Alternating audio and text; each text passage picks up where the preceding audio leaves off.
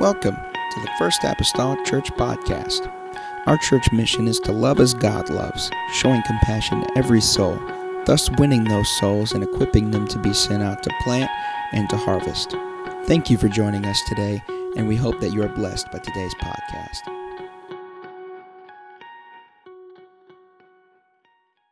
To love as God loves. One of the purposes that we are here as a church is to love as God loves. I think that would be the purpose of any church, but we have kind of earmarked that particularly for us at First Apostolic Church. And let me back up and just explain just a little bit. The mission of any business company, and particularly churches, is this. That means that everything we do should be filtered through our mission. Everything we do should be filtered through our mission. And whenever we have outreach endeavors, whenever we have Friday night, family fun, game nights, filtering through our mission, that even an attempt of playing board games or cards or whatever it is that we're doing, that we're going to try in some way, if there are guests there, and I've asked you, bring guests to those. That's a great opportunity. That in that setting, we're going to try to love. We're going to try to love as God loves. I don't have a scripture setting that I'm jumping from today, Brother Mason, just to let you know, because I don't want you to be 30 minutes later and he still have that, but I appreciate him doing that. Amen. And so to love as God loves, consider it today. For many that may have not been there 2 years ago on Wednesdays, whenever I brought up the subject matter of our mission, that statement, that phrase, and I think it was God that laid this upon Bishop's heart, however many years ago that's been now, Bishop, whenever all that devising came about, but laid that on Bishop's heart to state it as such, because just basically to say to love would have meant that love would have been subjective to every person that read it. Would have been subjective to every person that read it. But God, ordained of God, the phraseology was to love as God loves. And that changes the dynamic of everything whenever you say to love as God loves. That sets then the benchmark for First Apostolic Church of what our love should reflect and what our love should be like. What our love should be like in intensity, what it should be like in consistency, the type of real true type of love that love should be. The love of God, we have said many times from across this pulpit, yet it bears repeating today. The love of God is the agape love. It's the agape love. It's a love, it's a type of love that is unconditional. Really, in our human minds, it's hard to wrap our understanding around a love that's unconditional. A love that's not postured in such a way, you scratch my back only if I scratch yours. Postured in such a way that you don't have to do anything in order to receive this love. But the unconditional love of God is that type of love. Leslie Parrott said it like this. She said, this unconditional love is expressed in abounding goodwill toward people who may or may not have earned it and may or may not accept it. To show this love, they don't have to have earned the love of God. Nor do they necessarily have to be well receiving of that love. You love them in spite of earning it. You love them in spite of even if they receive it or not. The agape love is the love that's granted to somebody who ultimately they need. They need to be loved. And that's really the dynamic, I say, of the love of God. The love of God needs to be to those who actually need to be loved. I'm not saying those that receive love already don't need to be loved, but if anybody needs loved, it's those that are not loved. If anybody needs loved, it's those that are not necessarily what you might term the lovable type or the lovable kind. And here is something that's very important as a church, and that is this. We cannot fake. Everybody say fake. We cannot fake loving people. They will see through it. They know the genuine from the fake. They know the genuine from the fake. We either love them or we don't love them. And the reality is people know, again, if we love them truly or not. And so most people wish someone loved them unconditionally. There's people in the world today, even within this church, that would wish someone would love them unconditionally, because we live during a time in our society that people are begging for attention. They're begging for attention. They're wanting somebody to notice them. They're wanting someone to pay attention to them. They might deny that to your face, but by their actions, by the way in which they order their life, they are begging for attention. They are screaming. They are screaming, maybe not vocally, but they are screaming for love. They are screaming for attention. I would dare to say that there are many, if not most, even premarital sexual relationships that happen, of course, all before marriage. And what it boils down to, it's somebody that's searching for love. Amen. Somebody for searching for love. Some girls are searching for the love in a male boy that they didn't find in their father. Some females, amen, or males are looking for a love in a girl that they didn't find in their mother. And many times they lead down these slippery paths of doing what they do prior to marriage, and what it is a search or a cry for somebody to love them. Amen. Things that people do to their bodies. People that they do to their bodies is an attempt to be noticed. An attempt to be noticed, an attempt to get the attention of somebody. Amen. They're starving for the attention of someone, and they don't care how they get it. They don't care how they get it. They're not even choosy in the type of attention that they get. Because many of them, in their estimation, some attention is better than no attention at all. Even if it's bad attention, so to speak. As long as they're getting some attention from somebody, anybody, someone. And so whenever we are submerged as a church in that type of society, we are really poised for success. Because although they are not saying, we need you, they are, by the way in which they are living their life, saying they need someone to pay attention, someone to love, someone to sit down and listen. Amen. They need that. The Bible says in Romans 13 and verse number 8, it says, owe no man anything but to love one another. For he that loveth another hath fulfilled the law. Verse 10 states this, love worketh no ill to his neighbor. Therefore, love is the fulfilling of the law. I love these verses of Scripture. He starts out in verse 8. He says, don't owe any man anything. Don't owe any man anything. Don't owe him a debt. Don't owe him a debt of returning money or borrow goods. Or don't owe man anything. But then he puts in an exception there. He says, but to love one another. Don't owe a debt to anyone except the debt of loving them and keeping on loving them. Amen. Don't owe them the return of a borrowed item. Don't be victim in that mindset. But always owe them love. Always owe them love. Never finish paying that debt of love. Amen. Not that, well, I love them to a degree, and then that kind of caps it off, and we're saying, no. It's always loving them, continuing to loving them. Never be in a place where you feel like you have repaid the debt of love to anyone.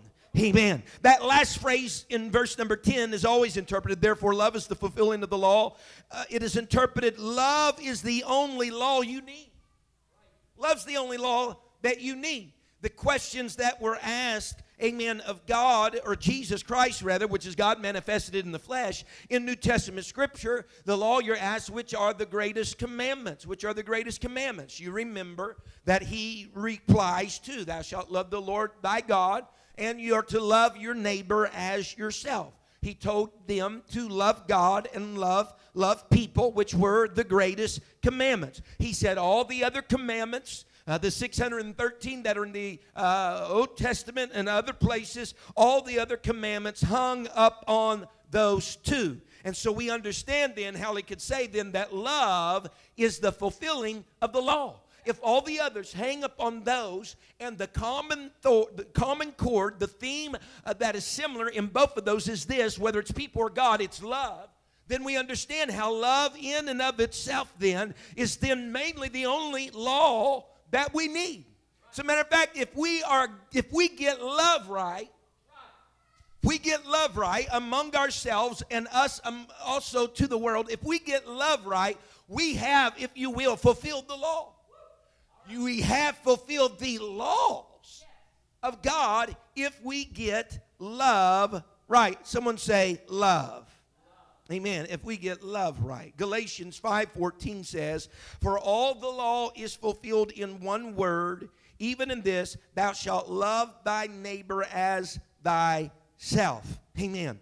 There's a reason we need to love as God loves. First of all, the people that walk into the doors of this church most likely will never have experienced unconditional love before. Because unconditional love, listen to me, cannot be generated by humanity unless that humanity is filled with the Spirit of God. Unconditional love, then, when they walk through these doors, it's a good chance, unless they've come in contact with a Spirit-filled, a God-filled, a love-filled, an unconditional love-filled person, then they've never experienced what they will experience when they walk in these doors. So whenever we tout that we have something that no one else has, we're not lying. We're not trying to build a great advertisement campaign in order to get people here. We're telling the absolute truth. Because whenever we receive the Spirit of God, we have received the Spirit of unconditional love. And so when they walk in these places, Brother Howard, in this building, they should be able to experience something they've never experienced before, and that is the unconditional love of God. Amen. Someone say amen.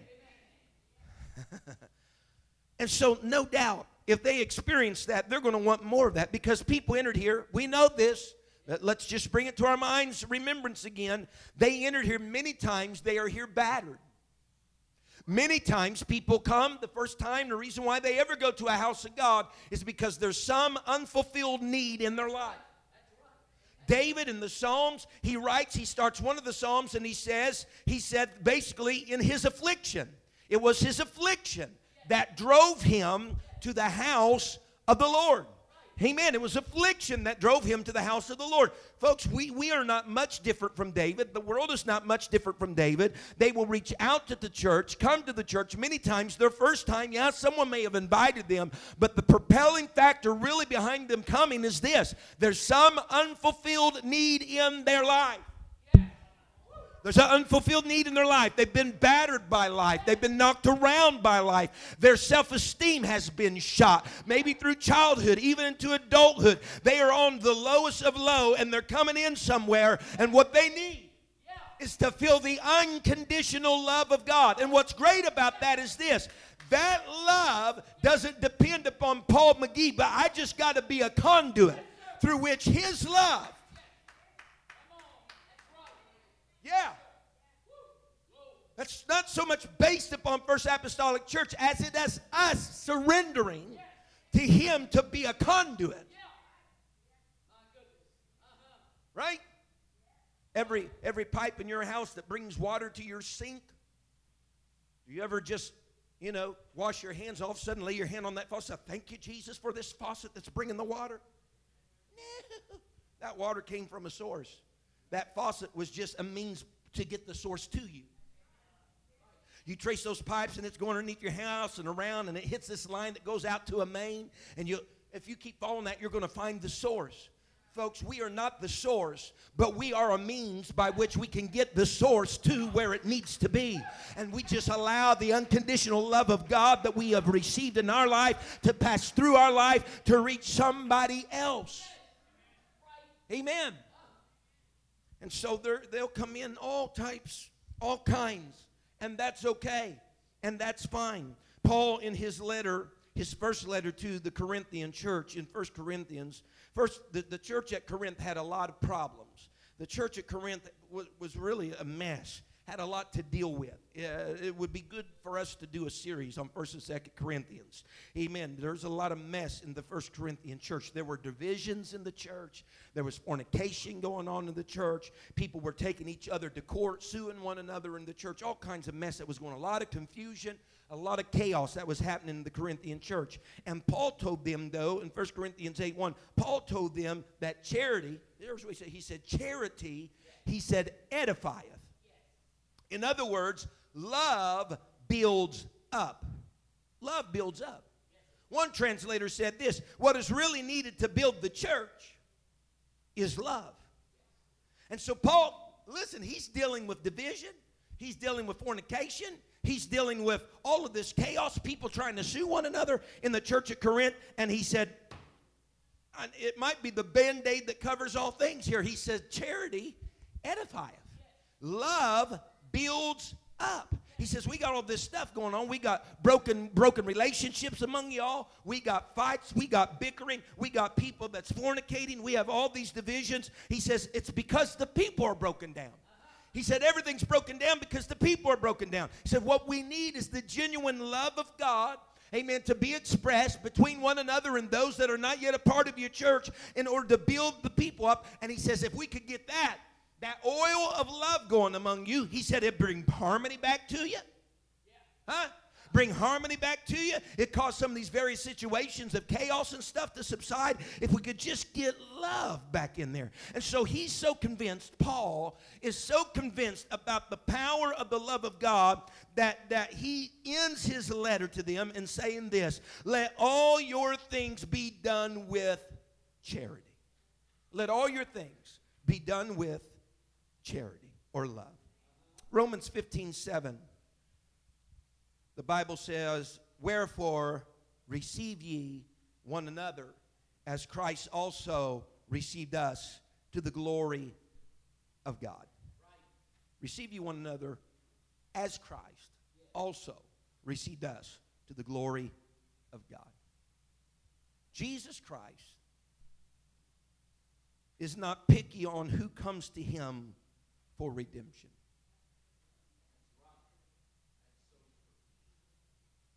Doesn't respect one coming to him for redemption more than another that's coming to him for redemption. And the Bible says we are to receive one another as Christ has received us.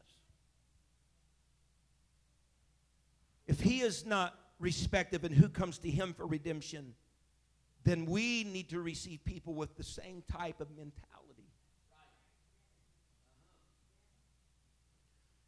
It would be sad for us to refuse someone coming to God for salvation whenever he's willing to accept them.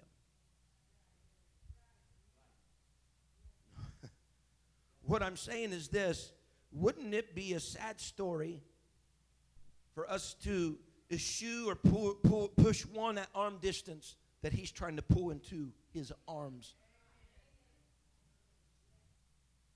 See, that's the difference between his love and our love. The ones we would push away, he will bring in close. The one that we say is, there's no hope, it's a lost cause, he brings in close. The one that mistreats us and says everything under the sun about the First Apostolic Church, and we say, well, bless God, they can find another church to go to, he brings in close. The Song of Songs, or the Song of Solomon in your Bibles, it's a poem. In reality, it's presented in the scriptures almost as a dialogue between a man and a woman, and sometimes some third parties. But there are two main characters in the Song of Solomon. That is Solomon himself and the woman that he is in love with, called the Shulamite.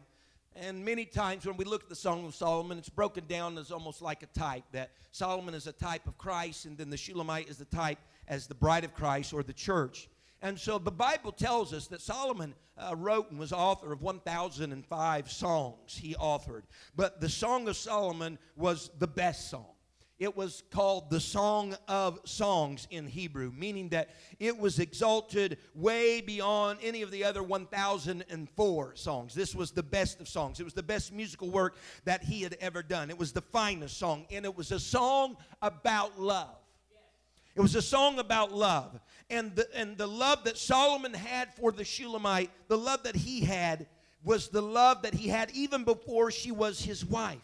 And it is also displaying the love that Christ has for his church or for his bride, even before she is his bride.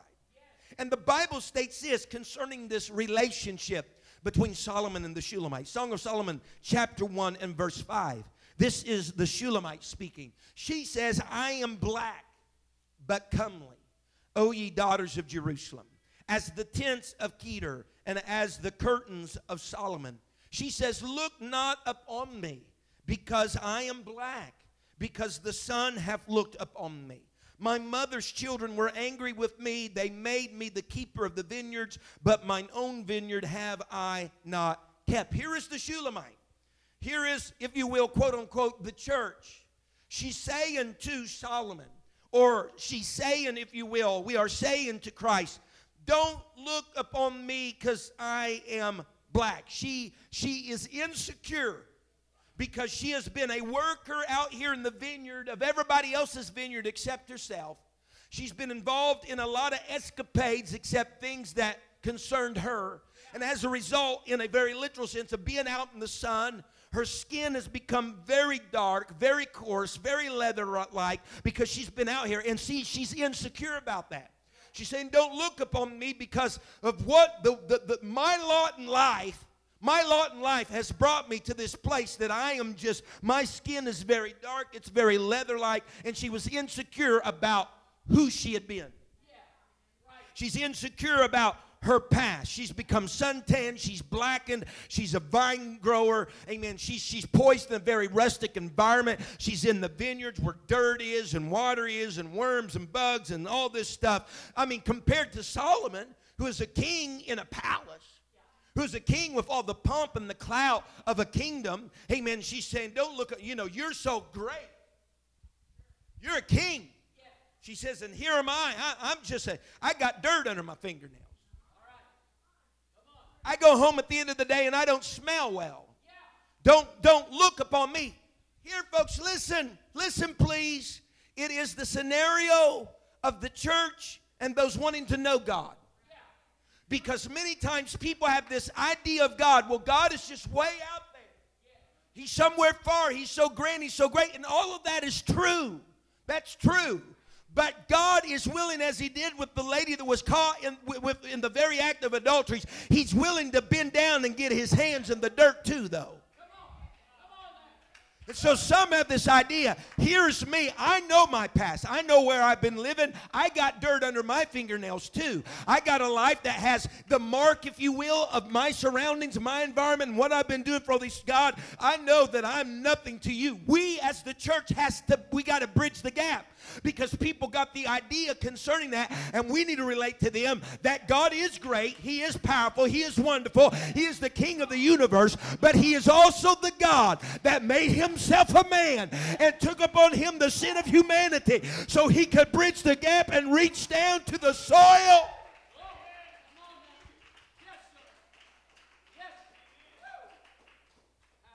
There's people that come to churches, I've heard it more than once in my life, God's not going to love me, and they begin to give you the list of why he won't.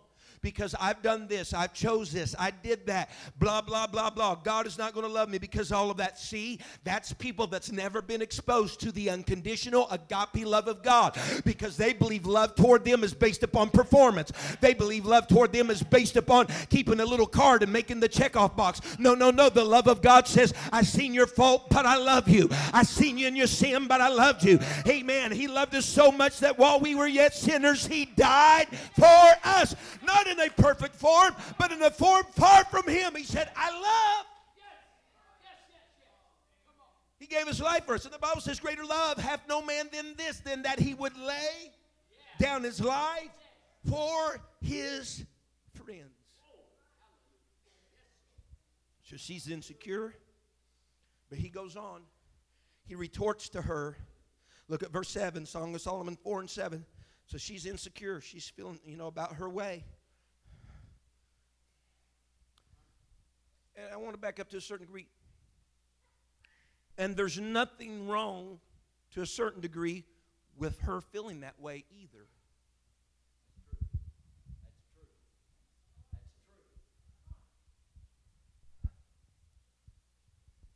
Because there should be a certain element of being in the presence of God to feel His greatness and to feel our smallness. But the problem is whenever we feel like there can't be no interaction as a result of those two. But nevertheless, look what he says to her then. His response to what she has just said. He says, "Thou art all fair, my love. There is no spot. There is no spot." Almost turning a little British on me here. There's no spot. Might keep your interest more if I did that. I could do that. No. There is no spot in thee. He says, there's no spot in thee. In other words, he's saying there's no flaw in thee.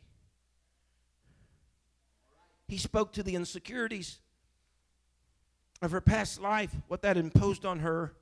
He says, there is no spot in thee. Well, clearly, she's been out there in the vineyard. Clearly, the sun has leathered her skin. Clearly, how in the world, Solomon, can you say this with any measure of integrity? Well, look at Song of Solomon, chapter 2 and verse number 4. Solomon chapter number 2 and verse number 4.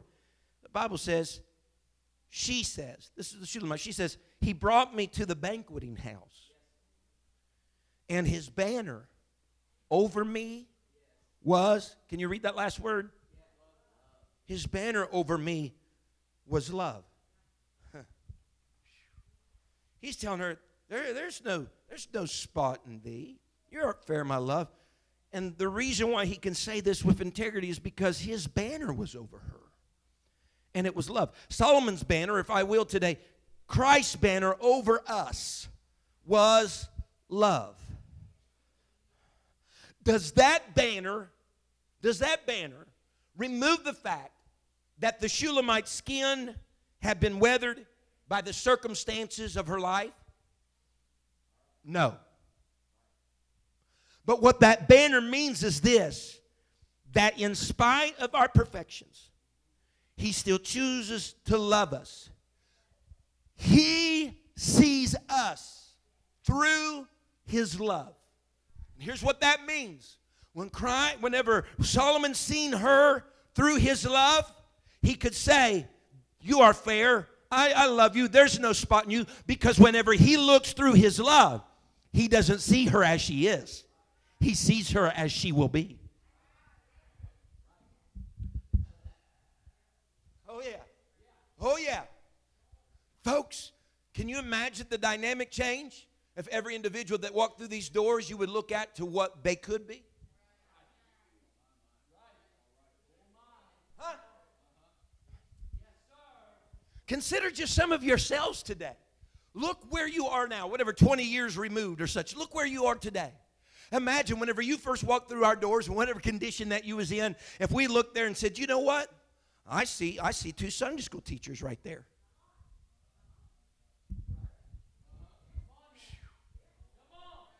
Oh, God. I mean, what Solomon's saying, she comes in, her skin is leathered, she's got dirt under her fingernails, her clothes are a little ratty because she's all the time in the vineyard. He has all that, but as she's coming, he says, you know what I see? I see a queen with a stately crown on her head, with a robe around her shoulders, with the best of perfume. Love! Love! Takes that perspective. Love.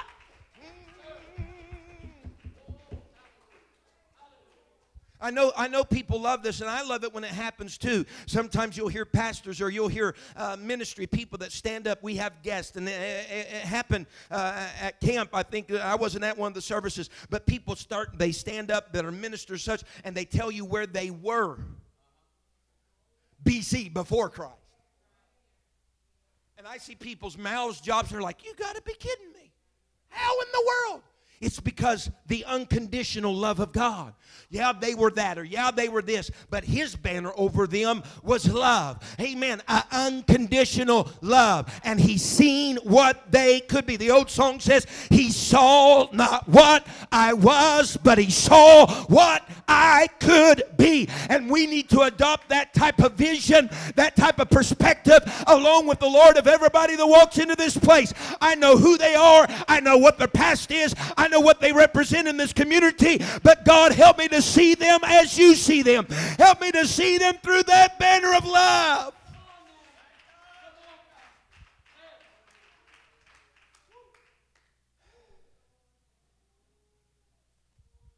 He sees through his love. And so the Song of Solomon is, it's one of those 5 scrolls, one of the 5 scrolls that was read by the Jews at various feasts. And this one in particular, the Song of Solomon, was oftentimes read at Passover. At Passover.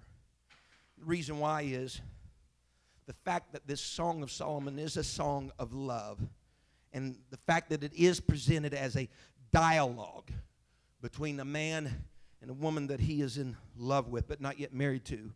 It underscores the importance of this, of communication and developing a deep and abiding relationship, that it is important to have communication to develop relationships.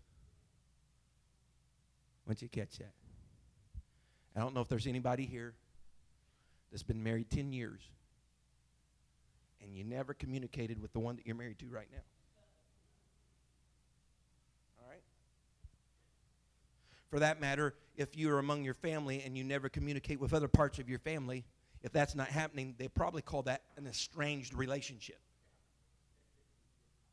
Because communication is important, developing deep, meaningful, abiding relationships. Amen. Right? What happens by communication? You get to know someone, don't you? Huh? And I know sometimes the TMMI, or no, that's toilet, isn't it? TMI, too much information. But if there's no communication, you don't know someone. And whenever that comes to the more shy or skittish people, it's going to be a long life. In order to have relationship, in order to have abiding relationships, in order to have connection with one another, we got to communicate to one another. Got to communicate to one another. Amen. I say that to say this, because people come in our doors. Yes, they need to experience the unconditional love of God, but they also need to experience some means of communication. I know that's really generic in general, but they need some means of communication. And it's good that happens more so than just a drive-by communicating. Kind of like a drive-by shooting. You know, they got hit, don't know where it came from, who it came from. For instance, this can be the gist of it sometime. Pat, you just knew you came to our church first time. Phew. God bless you, brother. So glad to have you today. Hope you enjoy yourself, sirs. And I acknowledged him, shook his hand, made eye contact with him. Let me tell you something. There was really nothing meaningful about that at all.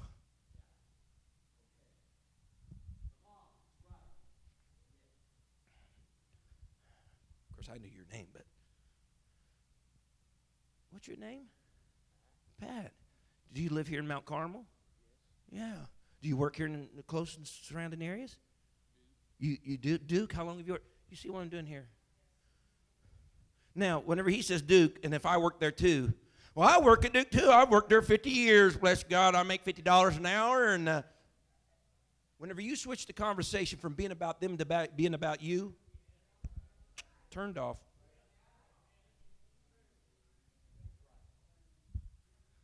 Love says, I'm more interested in you than you needing to be interested in me. This is just real basic. But whenever I walk away, I hope that Pat's going to think, you know what? He was interested in me as a person. Matter of fact, there's nothing I said in that conversation that was spiritual at all. But he's interested in me as a person. Amen. And so I'm asking us then as a church family, we're to love as God loves. That we communicate beyond with one another that we know. I know that's scary. Listen, by virtue of personality, and that's before we even start leadership stuff, I'm an introvert. All right? I evangelized for 6 years when I was an introvert. But you just sometimes got to go through the door and make yourself uncomfortable. Me being uncomfortable by doing that, who knows how uncomfortable they are whenever they walk through a church house and 50 some odd people look back at them and it's like the new boy that just showed up in the neighborhood. Is everybody doing okay today? Amen. We need to communicate. And so with that being said, and this is important, I think this is vitally important, please get to know people's names. Seriously, please get to know people's names. I have been in settings where I've mentioned someone's name that has come here more than once, and people looked at me and said, who is that? And I said, it's the person that has been sitting on such and such road that's came here the past few Sundays. Get to know people's names. Amen. And so we need to love one another. And with that, we need to communicate with one another. And when I say one another, I mean with those that come into the house of the Lord. Michael W. Smith, years ago, he wrote a song, said, love is not love until you give it away. The lyrics are after this fashion. He says, we can entertain compassion for a world in need of care, but the road of good intentions doesn't lead to anywhere. He said, because love isn't love till you give it away. Yeah, you got to give it away. He said, there was a man who walked on water. He came to set the people free.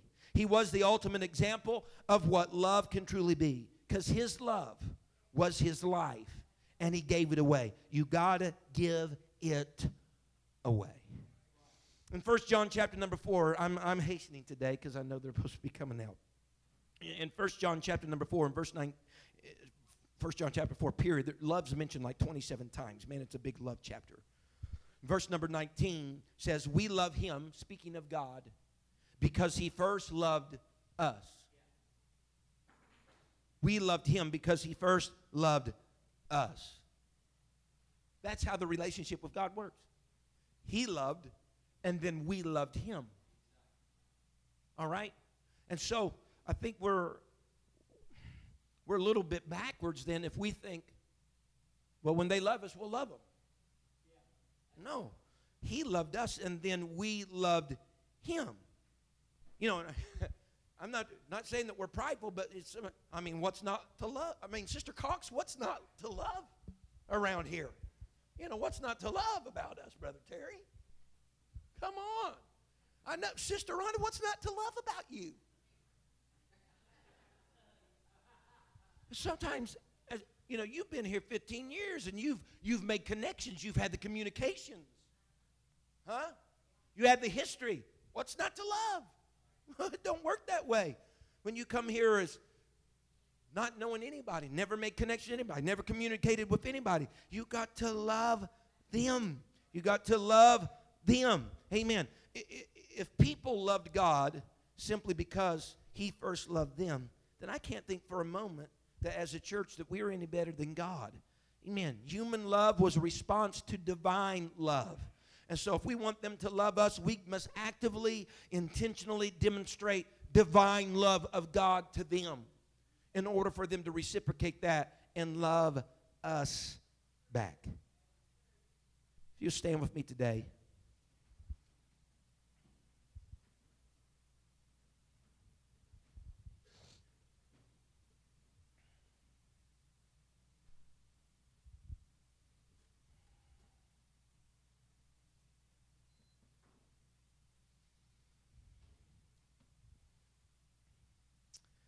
The book of Philemon, and I'll close with this. The book of Philemon is a story of the love of God tested, the love of God put under a microscope. Philemon hosted a church in his home, as many of them did in those times. Philemon, he loved, he trusted, he showed kindness to people, particularly God's people. Verse number 5 of Philemon tells us that he showed love toward all saints.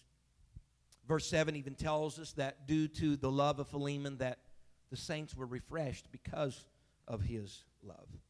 Verse number 9 tells us that the Apostle Paul had consulted Philemon on a matter. The matter was Onesimus, someone who had been a slave, but he asked Philemon, he said, for the sake of love, he said, would you receive him back into your home, your church, your family? Would you receive him back there as a brother? Would you receive him back as a brother? And Paul, being the preacher, the elder that he was, he could have demanded that of Philemon, but he did not. He just beseeched him on the platform of love. Would you receive him back as a brother? Because Paul knew one thing concerning Philemon. He knew that he would do more than what Paul asked for concerning Onesimus. Because his life, Philemon's life, what it had been like, was one that was predicated upon this theme and this idea of love. And so Paul knows whenever I send Onesimus back to Philemon, I'll ask something to Philemon, but Philemon will even go above bar because he is a man whose life is predicated upon the love of God. I want God, I desire God, that he has that type of mentality for the First Apostolic Church. That God would be able in the heavens to say, you know what? I know where I'm going to send that person that's in the gutter. I know where I'm going to send that person that's been taken advantage of their life. You know where I'm going to send them? I'm going to send them to the First Apostolic Church. Because I know their life is predicated on love. And they won't just do what I ask for them to do, but they'll go above and they will go beyond. Because they love as I love. Griffith Thomas says God's love is spontaneous in its source, universal in its scope, long-suffering in its intensity, self-sacrificing in character, aggressive in action, and constant in duration. It's to love as God loves. For the next few Sunday mornings outside of our revival Sunday morning, we're just going to be looking at this again because we got to repeat this. We got to bring this to our mind's attention, to the attention of our church. Amen. That we need to be loving people as God loves them. We need to be loving them as God loves them. If we bow our heads all across this place this morning. Hallelujah. And these altars are open. And it would be a good thing, even to come forward this morning and ask God, God, help us. Help us be the church that you want in Mount Carmel. It'd be good for us to come forward this morning and say, God, whatever it was that you had in your mind whenever you formed the church, God, we want to be a mirror image of that in our city and in our town and among these people. God, that love that you had, that love that you expressed, Lord, through your humanity when you walked among men, God, but now you have ascended. Lord, help us to have that same expression that you would have if you was walking here still yet in shoe leather today. Help us, Lord, to display that. Help us, God, to exercise that. Help us, God, to be the church that you can look down upon and say, you know what? I can entrust them with people. I can entrust them with souls. I can entrust them with people of all different walks of life because I know they're going to love them as I would love them. Hallelujah. Can we come forward today, those of you that would wish to participate? God, help me, Lord, to be the church. Help me to be the church you want me to be. Help me to be the church you want me to be. God, even whenever it makes me uncomfortable as a person at times, whenever it goes against the Lord Jesus, perhaps what my makeup, Lord, has been by nature or nurture, God, help me, Lord Jesus, to be what you want me to be as the church. I want to be your hands. I want to be your feet. I want to be your voice, oh God. I want to be your voice, oh God. Oh God, oh God, oh God, oh God. Help me, Jesus, today. Hallelujah. Can we talk to the Lord for a little while in the closure of this Sunday morning service? Now, we're not done yet. We still have some things to take care of before we leave this place. But this is a very important time right here. This is us as a group of people looking introspectively at ourselves as the church. And we're saying, we herald that we love as God loves. Am I meeting the mark? Am I going above the mark? Am I far below the mark? Where am I? Can you just look at yourself on a gauge concerning what we are propagating? Where are we today? Where are you as an individual? Where are we collectively? Where are we? Can we do better? Are we doing the best that we can? Are we falling far below? God, search me today. Hallelujah, Jesus. Let's talk to the Lord this morning. Thank you for listening. If you would like more information about our services and activities, you can find us on Facebook, Instagram, and Twitter with the username FACMC. Again, that's FACMC. Thank you, and have a blessed day.